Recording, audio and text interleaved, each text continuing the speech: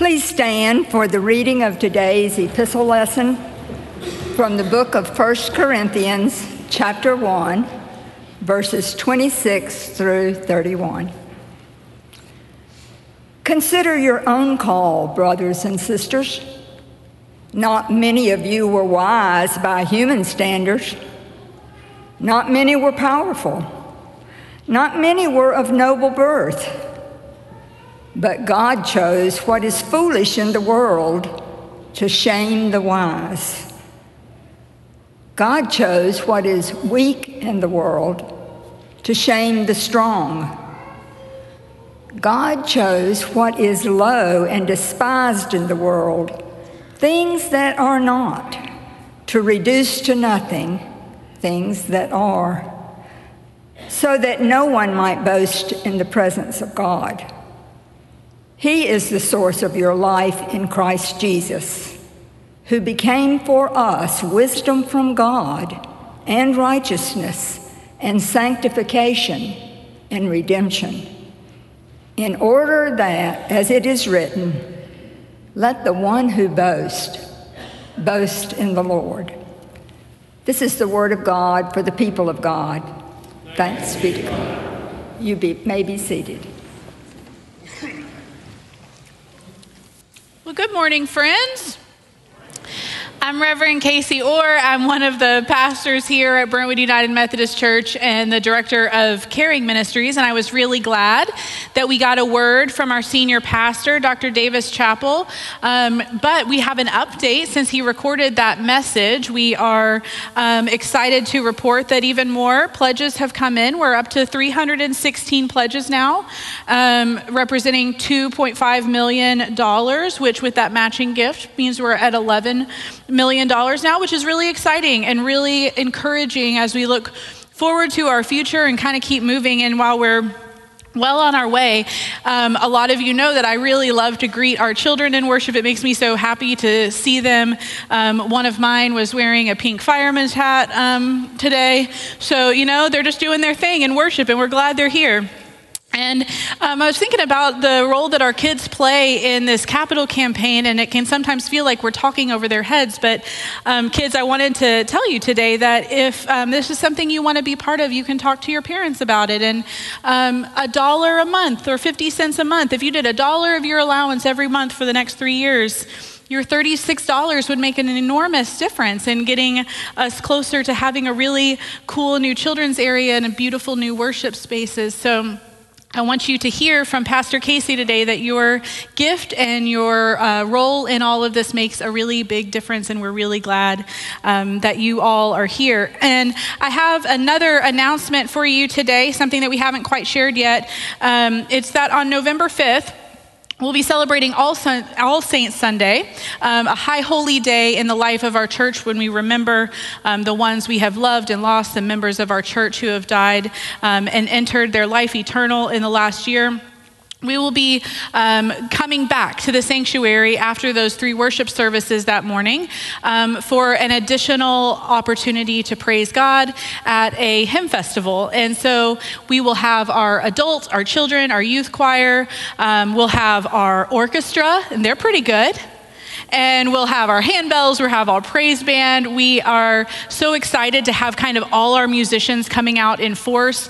And then we will have the opportunity to join them with our voices and sing some of our favorite hymns of our faith. And so I hope that you will take this moment as permission to take out your phone, open your calendar app, put November 5th at 4 p.m. right on in there, and don't miss it. We will be so glad to be together on that day. It'll be such a special time, and we are really looking forward to it. And so here we are. We're moving into a new sermon series today. It is about call stories. And so over the last several weeks, we explored many of the ways that we are called together as a community.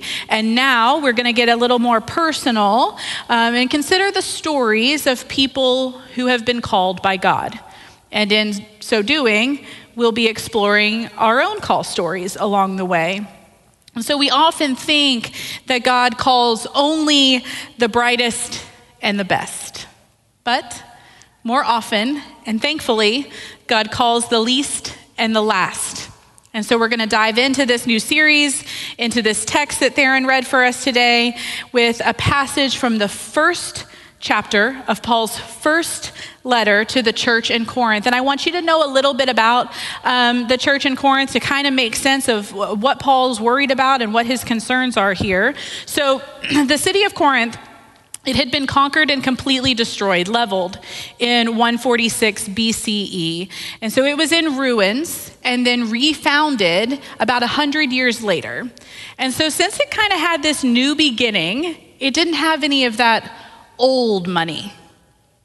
So the people, though, they were full of really high energy. They were trying to make it, and they quickly regained a lot of their former greatness. And so it was once said about Corinth, quote, "It was a city where Greeks, Latins, Syrians, Asiatics, Egyptians, and Jews bought and sold, labored and reveled, quarreled and hobnobbed in the city and its ports as nowhere else in Greece." And so, while Corinth was, in fact, one of the most important cities in Greece, it also developed a bit of an unsavory reputation. Big athletic spectacles, parties. It was intellectually alert, materially prosperous, but morally corrupt and indulgent. So Paul has spent 18 months there and had evidently grown quite a great group of converts. And so some of the converts in the Corinthian church were intellectual people of means. But most of the believers came from a lower social strata. So the social makeup of the church in Corinth really was a microcosm of the larger city in which they were growing. And so the letter opens with Paul addressing this concern that the Corinthian Christians have divided themselves into groups that are at odds with one another. And do you know what their concern was? They wanted to be identified with the most powerful Christian figure. A massive problem, because what they had done is made Christ a cause for division rather than the one who had saved and united them. So their preoccupation with power and influence was evidence that far too much of their surrounding culture had made its way into the church, an issue that we certainly struggle with today. The division that we face in the American church is complicated, and we will never be able to measure the full extent to which it is made worse by our corrupt and ugly and messy political system in our culture. And so Paul, speaking into this, puts forth this contrast. On the one side, what the world regards as wise and powerful, and on the other side, what Christians know to be wise and powerful through God's act in Christ. And as he does, we have to understand that while this was directed right at the immediate local needs of Paul's converts in Corinth, it is quite relevant to our needs on this very day. So Paul has a sharp word. He starts with a very sharp word for them and for us who can also get a bit preoccupied with power, who sometimes can be esteem-driven, sometimes a bit status-conscious, sometimes credit-seeking, maybe a little ladder-climbing. And so Paul says this, verse 26, "Consider your own call, brothers and sisters. Not many of you were wise by human standards. Not many were powerful. Not many were of noble birth." Consider your call, brothers and sisters, boys and girls. While many of us are, by human standards, we're successful, maybe impressive and articulate, maybe we're really well connected. That is not necessarily how each of us sees ourselves. Even as a grown adult, you may look in the mirror and just see a tender little boy who's afraid of failing, a gentle little girl who's self-conscious about her intelligence, a kid who's thankful to be on the team but really just knows he's not the best, an uncertain teenager who really feels the pressure to succeed but just has no direction, a person who hates the way they look, one who wonders if anyone actually loves them, So many of us are truly burdened by imposter syndrome. I went to Princeton Seminary.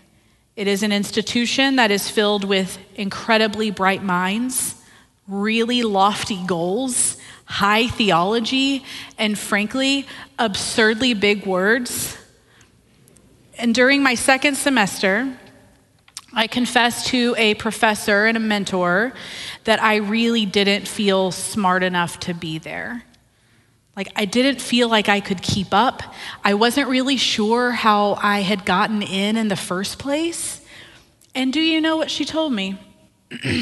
She said, Casey, every professor here, every member of this faculty has imposter syndrome. These people have written biblical commentaries that are studied by preachers and students all over the world. Their ideas are being studied in colleges and seminaries and churches.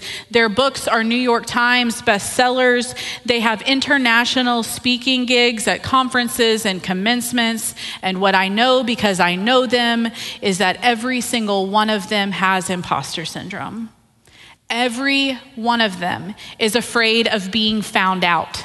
Every one of them is sure that someone will finally figure out that they aren't actually that smart, that they aren't that capable, that they don't really have a gift for teaching, that their ideas really aren't that good, that their projects really aren't worth anything. That is the faculty at Princeton she was speaking of.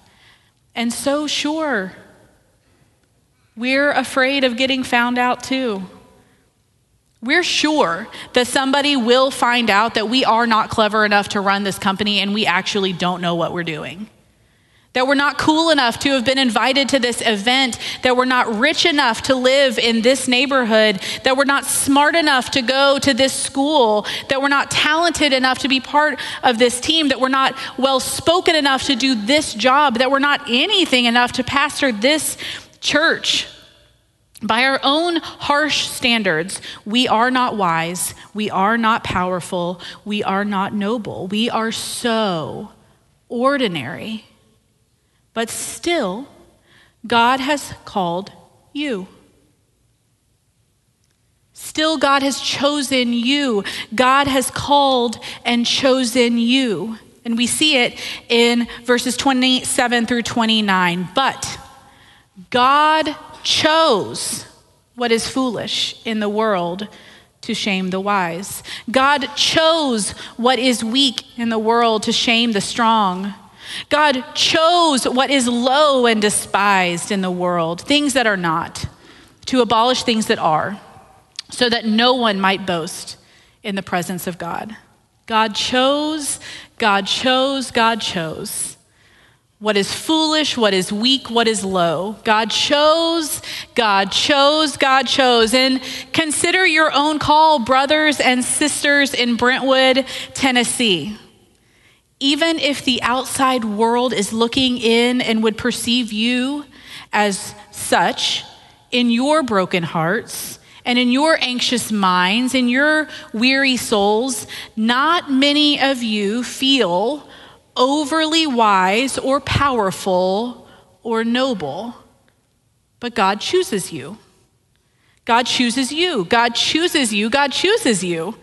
You have been chosen again and again. And I think that Paul in particular was being really challenged by the power in a community, the powerful people in this community who really have grown to think too much of themselves. But I kind of wonder if our challenge is as much that we think too much of ourselves, or if by chance, when it comes to God's readiness to use us, if we actually think far too little of ourselves. You are not saved by Christ for what you know or what you prove or where you work or where you've been or the school you went to or your business. You're saved by Christ for who you are. You are saved by Christ for who you are. All of you, every little part of ordinary you. And so in verse 30, Paul says, God is why you are in Christ Jesus, who became for us wisdom from God and righteousness and sanctification and redemption. So in this incredibly humble life, in this terribly humiliating death, in this powerfully hope-filled resurrection, Christ became wisdom for us. Christ became holiness and became redemption, became righteousness, so that we might actually be set apart and claimed by God and set apart for a calling that is uniquely ours. Paul is directing us not to deny what is good and what is beautiful and what is right in our lives, but rather to claim it and to proclaim that God's power in our lives and our joy in following God is so good. Not to brag on ourselves, but to celebrate God's provision, to celebrate God's power and desire to call and use even us. Years ago, when I was serving another church, I had preached one Sunday, and I was standing outside on the front steps and greeting folks after worship.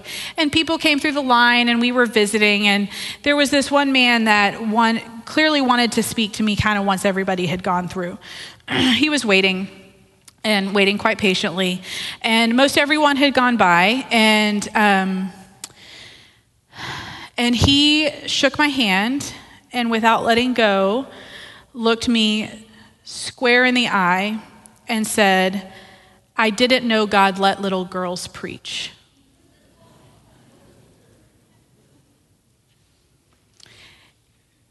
This is a comment that cut into the heart of all of my self-doubt.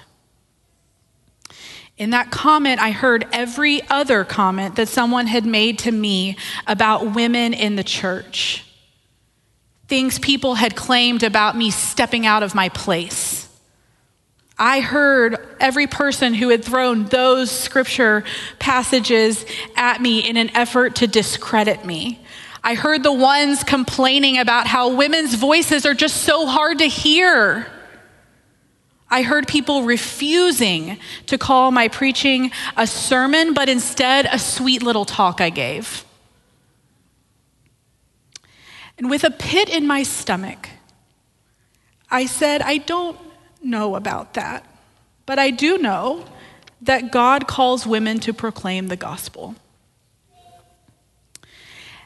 Now, after becoming a mom to a little girl who is filled with curiosity about who God is, who loves to imagine what God looks like, who is fascinated by mommy baptizing bunnies at Blessing of the Animals, who loves Sunday school, who joyfully runs down this center aisle anytime she's here and feels more at home in this church than just about anywhere in her world except her own actual home, who may not grow up to be a pastor, but who surely might.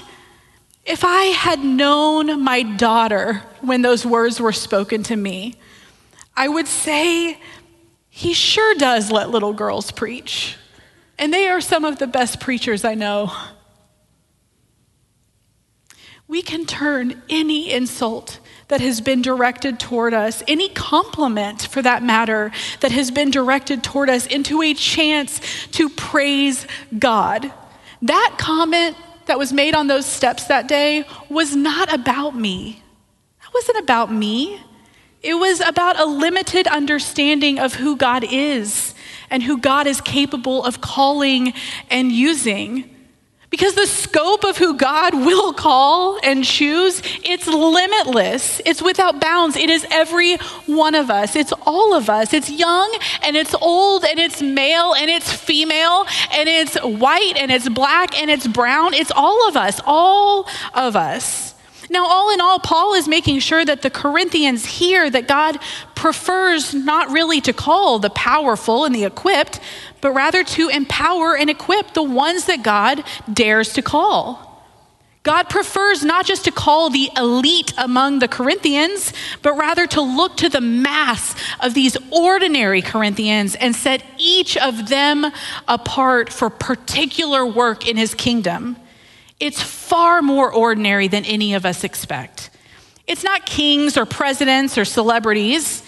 It's people who just live their lives and might not change the world, but who are going to dare to stand firmly where they have been planted, and they will shake the ground beneath them and all that is around them.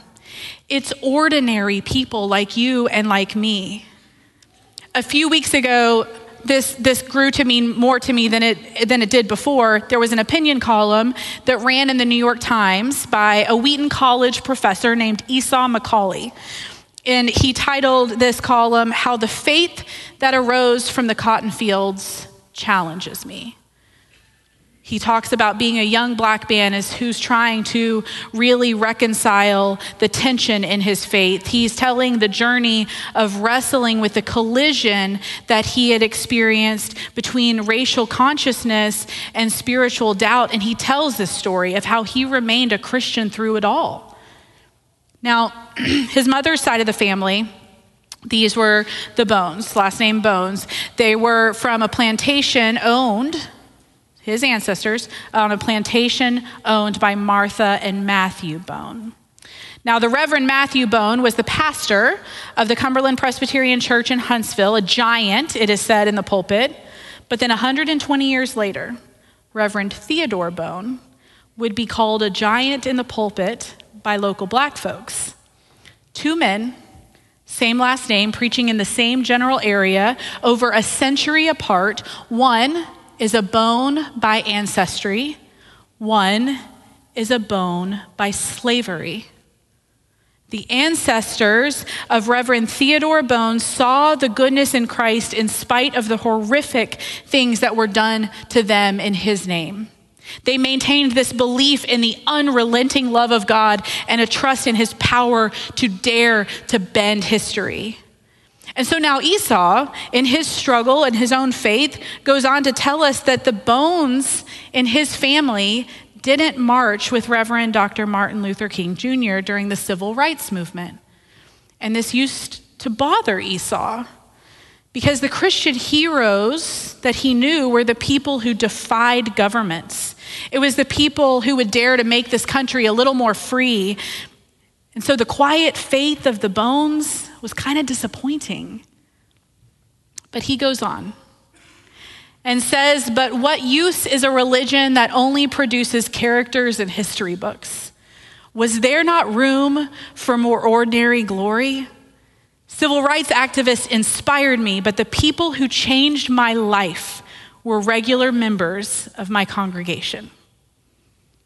Christianity had a word to say on how the Bones lived as individuals. It didn't make them complacent about white supremacy. It made anti-black racism survivable for them. It made it surmountable. At the same time, their faith did the small work of making them better people, Esau said. Their faith made them better people. The confidence they had in God's ability to overcome slavery and segregation and white supremacy flowed from a belief in his power to overcome sin and to overcome death. And so, like Esau McCaulley, maybe each of us continues down the path of faith, not because of what faith might be able to do in the whole world, but because of what it might actually just do in each one of us. Maybe we too are looking for a more ordinary glory. We're looking within us and we're looking around us, hoping to see ordinary people living their quiet lives as a response to God's unconditional grace.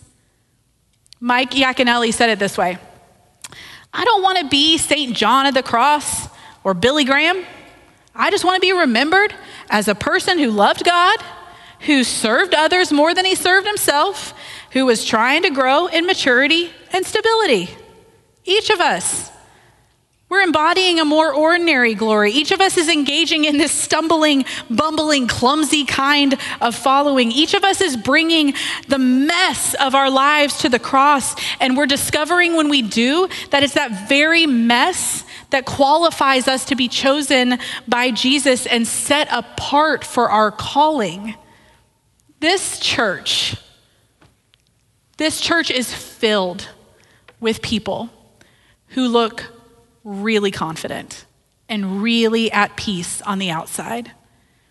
But on the inside, we are all crying out for someone to just love us.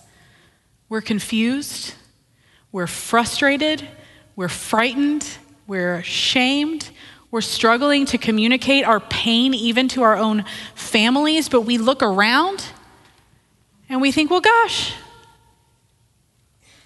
they have it so together. They make it to Bible study every week. They're leading groups. They're starting ministries. They're giving massive gifts to this capital campaign. They're speaking in church. And me, I couldn't tell you one Bible verse if I tried. I don't know the creeds by heart. Thank goodness for the slide. I would likely die on the spot if someone called upon me to pray aloud in front of others. The number on my pledge card looks so small.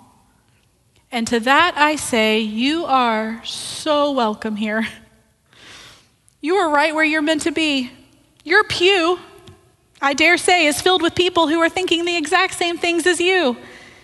You may not preach like Paul with your words and your ideas, but you proclaim the gospel in the way you love your children. You may not pray like St. Francis of Assisi, but my goodness, each step you take and each breath you take is itself its own powerful little prayer.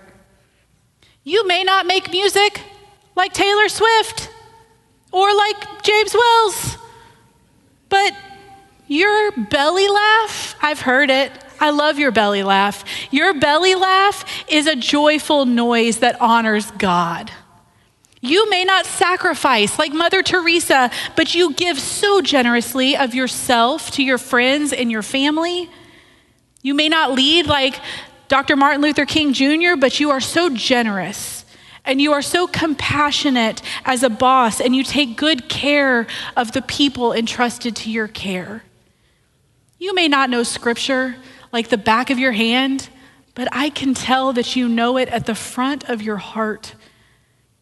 So in 2 weeks, we're going to gather for All Saints Sunday to remember the lives of those we've loved and lost, those that God has welcomed home to eternity, all with their own story of faith, of success, of failure, of family, of joy, of sadness, of being called by God to use their gifts to serve and to love others. And among the roughly 50 saints we will name, not one of them ever had their name in lights. Not one of them made major news headlines, not a diplomat in the mix. But I want to tell you about some of them. Among them was an educator who advocated for adult learners in the state of Tennessee, and a Chick-fil-A team member who made special time for veterans who came to her restaurant, and a hospitality manager who cared deeply for the people entrusted to his care, and a pastor's wife who loved the church so deeply, a doctor who cared for each patient with the tenderness of the great physician. Among them, artists and singers, members of our choir, moms, dads, grandparents. They were sons and daughters. They were really good neighbors, and they were sweet friends, and they were Sunday school classmates. And in the eyes of the world, they were quite ordinary, maybe. But to the ones who loved them most, they embodied an ordinary glory. By their love and presence, they changed the lives of the ones they loved most. Ordinary glory. By their baptism and faithfulness, they grew the heart of this very church. An ordinary glory. By their obedience and their sometimes clumsy following, they expanded the beauty of the kingdom of God. It was an ordinary glory. God called the saints ordinary as they were, and God is calling us ordinary as we are. You may not be called to worldly greatness, but you are called to live into your own ordinary glory. Your call story may never make headlines, but one day, when it's you among the saints whose life we are celebrating, your call story will be one of Christ changing you from the inside out, making you a better person, because Christ made room in his kingdom for a more ordinary glory. And your call story will be one about the people you loved and whose lives you changed because Christ made room in his kingdom for a more ordinary glory. And your call story will be a tale of ups and downs and success and failure because Christ dared to make room in his kingdom for a more ordinary glory. There is room for a more ordinary glory in the church and in the kingdom of God. There is room for ordinary you, and there is room for ordinary me. So live and tell your beautiful, ordinary story. We cannot wait to hear it. Amen.